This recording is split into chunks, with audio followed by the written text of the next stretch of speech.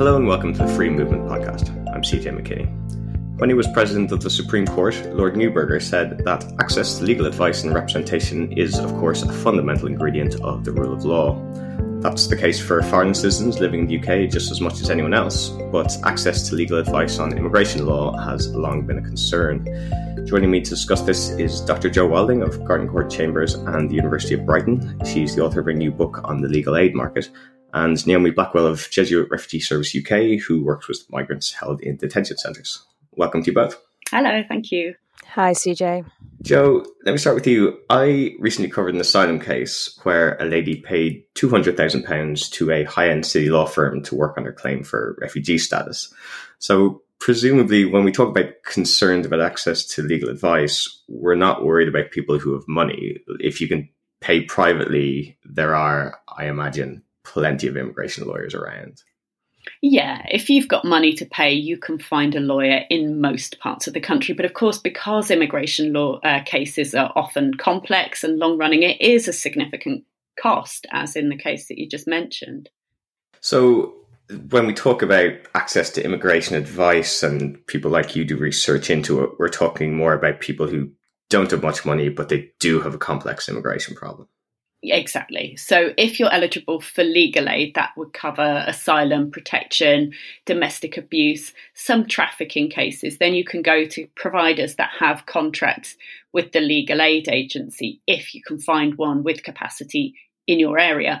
If you're not eligible for legal aid, then the sources of free advice are really limited. So where someone's undocumented, has no current leave to remain, young people born in the UK or who have lived most of their lives here but don't have immigration status, often deportation cases don't qualify for legal aid, or of course those Windrush cases where people had a right to remain but no paperwork to prove it, and they're really dependent on charities. But there are well over 500,000 people thought to be undocumented in the UK, and they're dependent on a very few charities with casework capacity in the very low thousands a year. So yeah, that's absolutely where the problem is. That's a big gap. So yeah, I mean, people sometimes message me on Twitter. They're asking for help, and sadly I can't. But is the only place I can really tell them to go charities? Because my head sometimes goes to, well, there's loads of law centres and citizens' advice. Would they be able to help people like that who are undocumented or being targeted for deportation? There are law centres. There are far fewer than there used to be. About half of them have closed since LASPO. They are often dealing with the most complex, difficult, long-running problems that private firms just can't afford to take on. But the flip side of that is that law centres can usually only take on a very small number of cases because they're so complex. Besides legal aid, there is a whole range of organisations that are accredited by the Office of the Immigration Services Commissioner to do immigration advice at levels 1 to 3. And of course, without that accreditation, it's a criminal offence to provide immigration advice. But level 1 is very basic advice, and citizens' advice their volunteers are all exempt at level 1, but it is quite a low level of advice, and there's a real shortage across the country of free level 2 and 3 advice, and that all of those organisations are heavily dependent on keeping on making funding applications to different bodies, especially as local authority funding for advice agencies gets more and more limited. You mentioned private firms not being able to afford to take cases on. I know some would do pro bono work. They might sort of cross-subsidise free work with their commercial work. Does that help fill these gaps you're talking about to any meaningful extent? Yeah, so what happens is essentially all of the providers of legal aid that are doing a good quality job are cross-subsidising because they lose money on every legal aid case they do on the fixed fee. So you've got your fixed fee that covers a certain amount of work, and people said to me they're generally doing 2 to 2.5 times the amount of work on average that they get paid for. So in order to sort of survive those financial losses on every case, they have to reduce the number of legal aid cases they do. And then, as you say, they cross-subsidise with private work or with judicial review work when they win costs, or, they're doing some other categories of law, maybe that's higher paid in private work, for example, but then they have to limit the amount of legal aid work they do to what they can raise in cross subsidy so that they kind of break even. So what you find is that a lot of the good quality private firms that do legal aid work really limit the amount of legal aid work to what they can raise in cross subsidy. And so you can only reconcile that conflict between financial viability and quality by reducing client access. And you cannot maintain all three. Right. So that's interesting. So you can't really be a pure legal aid firm. You have to have a private arm that cross subsidizes your legal aid sort of contract. Or you have to be obtaining grant funding from some other organisation. So that's what a lot of the charities do, the law centres and so on. And they've got money coming in from some other source that cushions the losses they make on legal aid. Okay, that's interesting. We'll come back then to these problems in more detail a little later, because I know that's the subject of your book. I wanted to bring in Naomi, because so far I've been thinking in terms of migrants who are out and about in society. They're able, at least in theory, to go around and find a lawyer, phone a lawyer, email them. But Naomi, you work in detention centres. People there must find it really hard to access, particularly hard to access legal advice because they're behind bars. Yeah, absolutely. So if you are, for example, held under immigration powers at the moment in prison, you may well still be under 23-hour lockdown. And then while in detention, whole blocks are currently routinely being quarantined across the UK due to the continual COVID outbreaks. And NGOs haven't had access since last year. So we haven't been in since last December to Harmersworth and Colnbrook. I understand that Mighty staff some still haven't been double vaccinated. And so this is just going to be an ongoing process. But it's not only COVID. It was very hard to get access to a decent solicitor long before COVID joined the chaos. You say that, but legal advice is provided in detention centres, right? There's this duty roster of solicitors. Are you saying that system doesn't work effectively, or you don't get particularly good solicitors doing it? Yeah, well, on paper it looks positively slick, doesn't it? But in practice, I mean, I don't want to run through every obstacle, but the obvious ones are that not all the solicitors on the duty advice rota have the level of expertise, interest or capacity, as Joe's mentioned later, to take on the large number of complex cases. We've got huge amounts of charters going at the moment. As we know, before Christmas, there was a ranking up. And then there's just the endless barriers, the out-of-scope cases, issues getting papers to lawyers. You're not allowed internet on your phone. So unlike in Napier, where you can just WhatsApp your documents, you're just limited to when the computer suite is open. What about all the language barriers? And then factor in other vulnerabilities, and you're really struggling. So if no NGOs are on site, you're wholly reliant on staff within the centre. So we've heard of men being told by Mighty staff that they can't have two lawyers and simply refusing to place them on the DDA rota. And then what about people who are illiterate, who have learning disabilities, no mental capacity? I mean, I was working with someone who was detained for 3 years without receiving any legal advice. I met another at the end of last year in Harmersworth, 20 months. He was detained without any access to a solicitor. And all of these men have received large unlawful detention payouts after we've referred them to public law solicitors.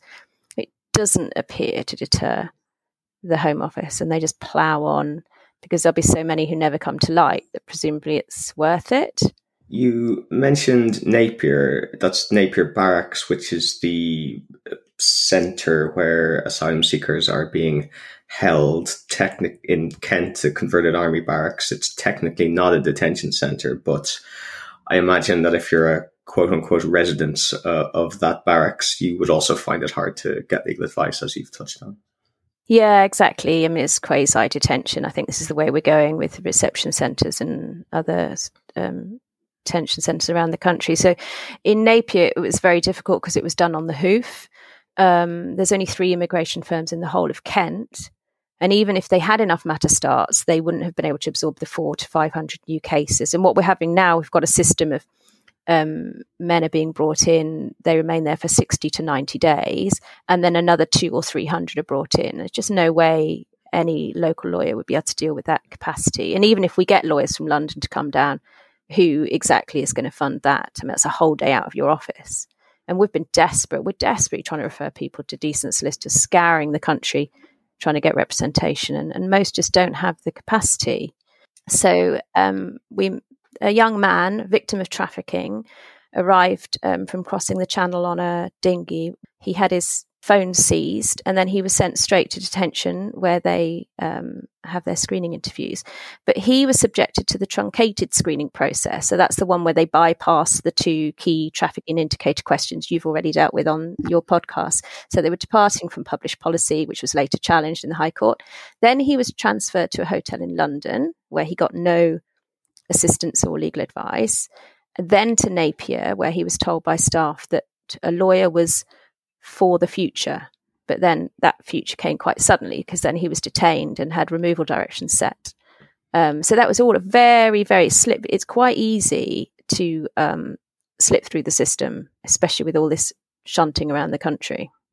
And especially if there's only 3 law firms in the whole of Kent, which I didn't realise given the amount of migrants who arrive there. And Joe, your research is all about this, right? You've found that there are certain areas of the country where there are very few legal aid lawyers or none at all. You refer to legal aid deserts. Yeah, that's right. So there's a map in the book that shows where in England and Wales there are no providers at all. And it's huge areas. The whole southwest of England below Bristol has one legal aid provider. And this is one person in one room with remote supervision doing 50 odd cases a year in an asylum dispersal town, Plymouth, which receives about 350 people a year, plus unaccompanied children. Swindon is another dispersal town in the southwest of England. It's got one provider, but they haven't been able to recruit anyone suitably qualified. So they haven't been able to do any immigration legal aid work since they got their contract in 2018. The whole eastern side of the East of England region, so Norfolk, Suffolk and Essex, has some asylum dispersal, but no providers. Wales has providers in the far south of the country, but only one very small provider in the northeast corner and nothing else for the whole of Wales. So big parts of the country, nothing across the border in Cheshire either. So big parts of the country where there's no legal aid provision at all. But I also talk about advice droughts where it looks on paper as if there's provision and there really isn't. So Cambridgeshire and Northamptonshire, for example, has 4 providers with contracts, and they were allocated between them 750 matter starts or new legal aid cases that they're permitted to open per year between them. They actually did between them 107 in the last contract year. But that breaks down into one that did 56, one that did 50, one that only did 1, and one that didn't do any legal aid immigration work at all, apparently for the same reason as Swindon, that they don't have anyone qualified to do the work. So there's a lot of access points, which is the sort of administrative area of the legal aid agency, have at least one firm which has a contract but hasn't done any legal aid work.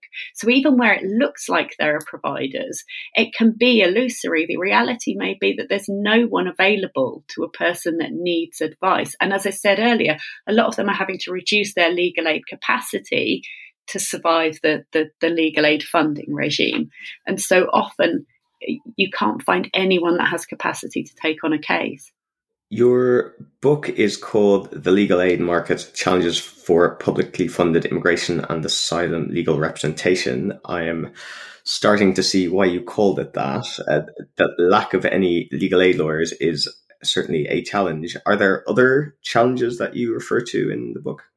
Yeah, I mean, in a nutshell, financial viability and the administrative demands placed on providers. So I'd say there's sort of 5 key issues with the funding regime. 1, the fixed fee and the funding overall are too low.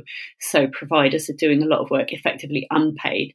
Secondly, there's too much financial risk placed on providers, so it's shifted so that so much of the risk is on them that's very difficult to manage. Thirdly, the delays or the lags between doing the work and getting paid cause very serious cash flow difficulties for a lot of firms. The 4th thing is that transaction costs, so all the costs of doing legal aid work apart from the actual casework, especially around the auditing regime and the administrative demands, are too high, but they're not factored into the price that's paid for doing the work. And then fifthly, the funding structure explicitly assumes, and this was right back in the Carter Review that set up this current legal aid market, assumes that there are economies of scale available to providers, but there aren't, or those that there were had already been maximised long before the current funding scheme was devised. So all of that creates that conflict that I referred to between financial survival and quality, which can only be reconciled by reducing the quality of work or limiting client access. Things like the CCMS, the online case management system, caused enormous problems and financial and resource costs. The auditing regime, which is zero tolerance, which gives people contract notices and contract sanctions for very minor transgressions, like forgetting to tick 0, 0, 0, 0, 0 down the income and capital column for a partner for a client who has no partner. So it clearly makes no difference, but then you have a contract notice and you have to self-review a number of files and you have to appeal non-payment on that file. And it's all stuff that takes up inordinate amounts of caseworker time that takes them away from doing legal aid work. It's all unpaid. So really quite enormous challenges. A lot of the problems you're talking about are administrative. It's, it sounds like you could improve things an awful lot, even if you put no new money into the system, just by changing how the legal aid agency deals with things. Yeah, absolutely. So the funding, the amount of money is an issue, but it's not necessarily cheaper to create a dysfunctional system. So I talk a lot in the book about systems and how you can't devise an effective legal aid system in isolation. You have to look at and really understand what the demand is, what the needs are, and craft the advice and representation system around that. You have to look at the drivers of demand in the system.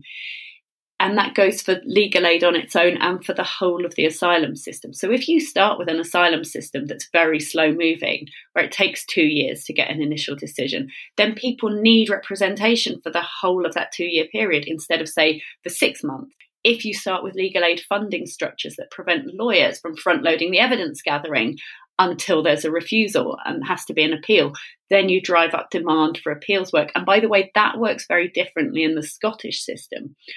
Poor quality decision making drives up demand for legal aid work. So especially poor quality decisions on trafficking, which then drive a demand for judicial review work. So in the book, I pick apart a couple of cases and the drivers of demand in each one and the cost consequences of that demand, of, just that poor quality decision making. So no, it's not simply a question of not enough legal aid money to go around, because you could save on all those shifted costs of having a dysfunctional system.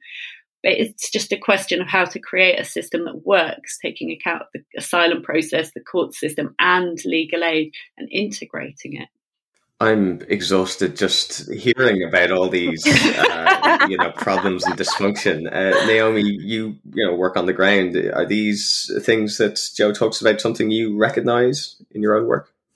Yeah, absolutely. Yeah, I won't try and exhaust you further, but it is the fixed fee issue comes to light. So it's very unsettling when you suddenly hear of a lawyer offering to take on 100 Napier cases, for example, in a single week, only to find out that they're a sole practitioner. But that's the fixed fee system that creates that.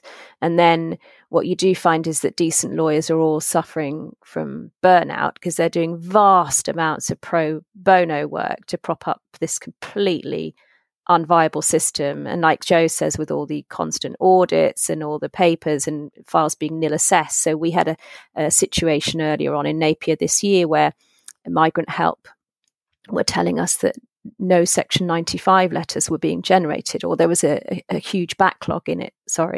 And so if we were lucky enough to find a lawyer, they were saying, well, we need evidence. There was no evidence. And so there was just all of this takes an enormous amount of time. And then people getting their interviews on USB sticks, and then the USB sticks had lost. And it was just all of that time that takes up for a legal aid lawyer to mess around without actually dealing with the actual case. And then charities like JRS have to plug the gaps.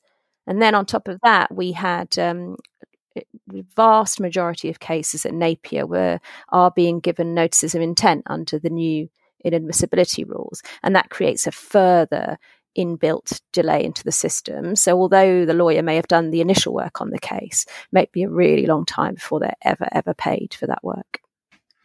With criminal legal aid, the crisis becomes tangible because there are no lawyers available to cover a trial, and the trial is postponed, or doesn't take place for 3 years. You have something to point to say this system is in a mess. What's the equivalent in immigration law? How would we know we've got to a point where the system has broken down? Is it more people being detained for several years and getting payouts? Is it people being deported wrongfully? Like what can you identify? I once worked with someone who had an outstanding claim for asylum and had a JR pending, and he was seriously mentally unwell. I would say that he probably didn't have mental capacity, but he was being segregated. And again, once you isolate people from any access to lawyers, then we found out later from a subject access request, we got the notes, and the guards were asking him to withdraw his claim constantly, and he was refusing to sign any papers.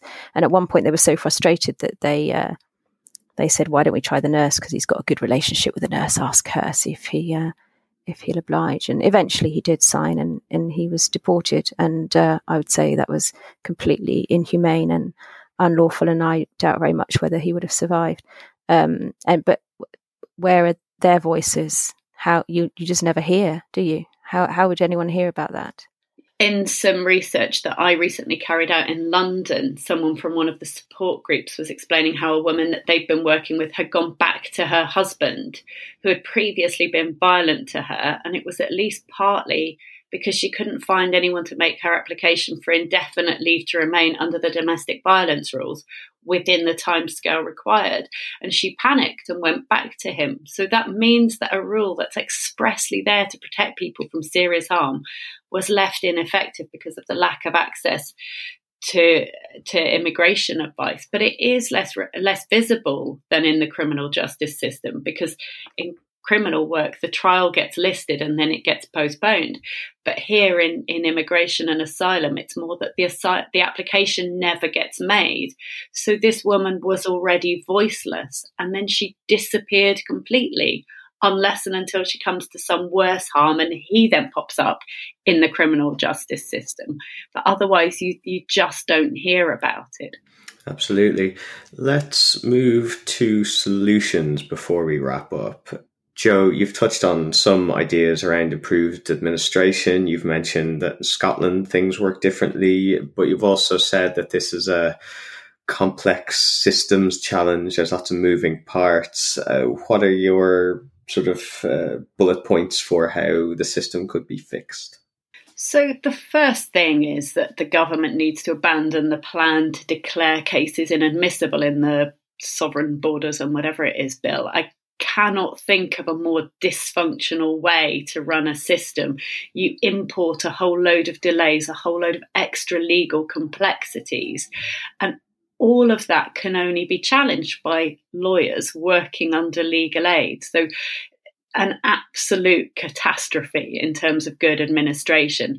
And then, as I say, they need to look at asylum as a whole system with legal aid integrated, build it around need. And that goes for all of social welfare, legal need, for housing, for benefits, for community care, creating systems which meet need instead of escalating it. So better decision-making processes would absolutely be a good start. And then really for the government to understand what legal aid lawyers actually do, look at what goes into preparing a case properly, and have just a much more collaborative relationship. And I think on that one, you need to then bring in people like the National Audit Office as well, who form part of that system, because the reason that the Legal Aid Agency has this very sort of over the top, in my opinion, auditing regime is that its predecessor, the Legal Services Commission, had its accounts qualified by the National Audit Office for 4 years in a row, and they were criticised for sort of stewardship of public money and so on, too many errors going through. Errors were occurring because the system was so complex. So it's a big job, but it can be done with the right sort of approach. Naomi, you're laughing. These are crazy ideas. Are they never going to happen? No, I agree. I just like the way you said it was a big job.